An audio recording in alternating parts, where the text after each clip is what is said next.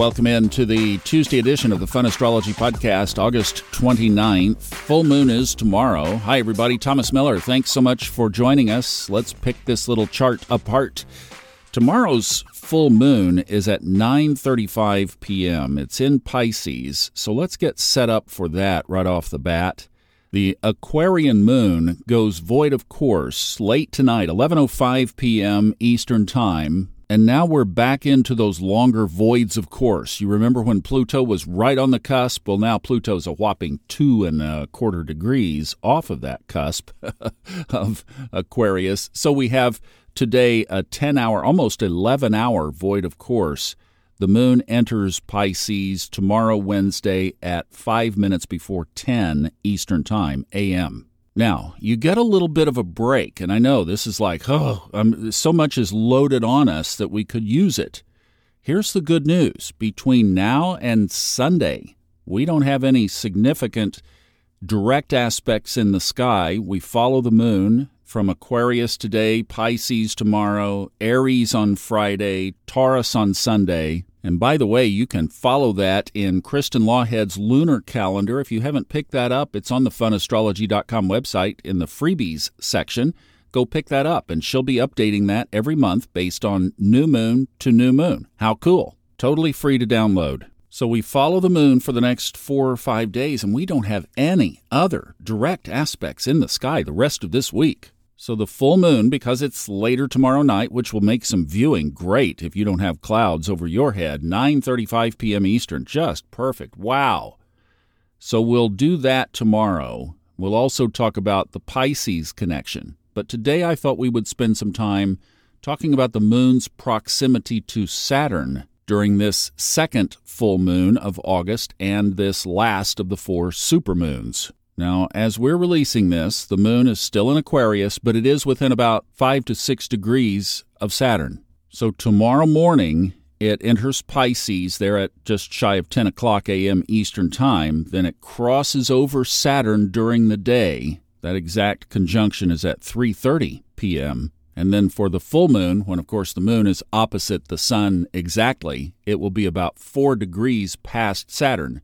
7 degrees, 25 minutes in Pisces. Saturn's at 3 degrees. So there's the technical structure of this full moon relative to Saturn. But this also brings the sun into the picture. Now, the sun is separating from that direct opposition to Saturn on Saturday, but the sun is opposite Saturn, and Mars is opposite Neptune. Now, both are pulling away from each other faster than normal because one of the 2 planets in each case is in retrograde. Saturn is going backwards in Pisces while the moon is going forward in Virgo, and Neptune is going backward in Pisces as Mars is going forward in Libra. And doing a correction here, too, I think yesterday I mentioned there were 7 planets. You know, when you get up really early in the morning and you're trying to get your motor going and everything, sometimes brain and mouth don't connect. There are 6 planets in retrograde. Mars is also direct. So Mars, the Sun, the Moon, and then we're flip-flopping between Venus and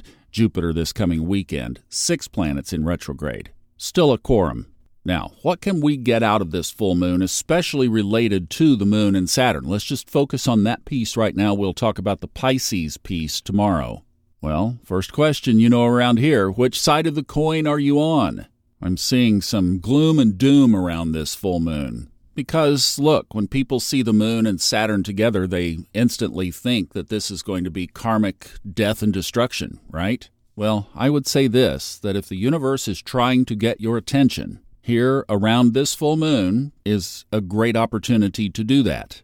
Anytime Saturn conjoins or opposes or squares a luminary, you have to at least get prepared. You want to know. But look at what's being represented here. This is a watery full moon, first of all. The moon, water, Pisces, water. Robert and I recorded an episode that will be out soon in the next couple of weeks on Old Soul, New Soul about decanates and dwads. We even talked about it relative to transits like this. So what is the decanate? It's the first decanate, 7 degrees for the moon, so that's Pisces, ruled by Neptune, more water. Then we have an earthy component to this as well, because Saturn obviously is an earth planet. It rules an earth sign, Capricorn. Also Aquarius, but we're going to stay with this earth theme. Robert and I also, in that episode, talked about dwads, the 2.5 degree divisions of signs. The third dwad is Taurus, Earth. So see, that really brings this full moon for me right inside. This is about our soul. This is about us. This is about grounding. This is not fire and air, which certainly would be more combustive. So then we have to think about how are we going to interact with Saturn. Let me throw you some terminology that we normally don't use. I like what David Cochran, who is the designer of the Kepler software system in Sirius, in his vibrational astrology, he says that planets only have one characteristic, so he doesn't have multiple flavors of a planet. And in vibrational astrology, Saturn is all about one thing, structure.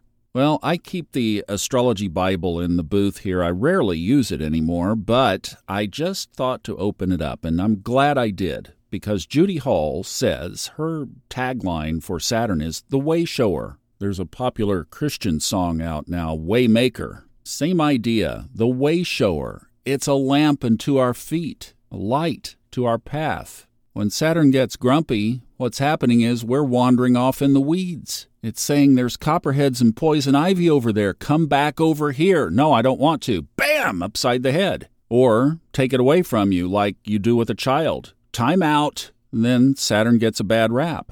We can be really good at making a way shower wrong for having the love to bring us on our best path. Let's look at a couple of others. Boundaries. Oh, anybody need boundaries right now? Yeah, ding, ding, ding, ring the bell. How about control? And I would say to that, who's controlling what? Are you controlling your circumstances, or are your circumstances controlling you? These are all things we can think about during the next couple of days of this full moon. Another descriptor, conservation. Ooh, I love these. Wouldn't that be important now? Conserving our resources, taking better care of our planet, just doing a little something. Pick up a piece of plastic and put it in a recycle bin, and wink up in the sky when you do. Here's another one on the high side of the timeline, resilience. 2 more. How about responsibility and being a mentor? That full circle loop when the student becomes the teacher. And then I'll close with Steve Forrest's, you're climbing a mountain. Just make sure it's the right mountain. So we have this water, earth, full moon with those descriptors. You see where I'm going? Bring it in. Bring it home. Think on those things and develop those characteristics in your life. I love astrology. See you tomorrow for You Know What.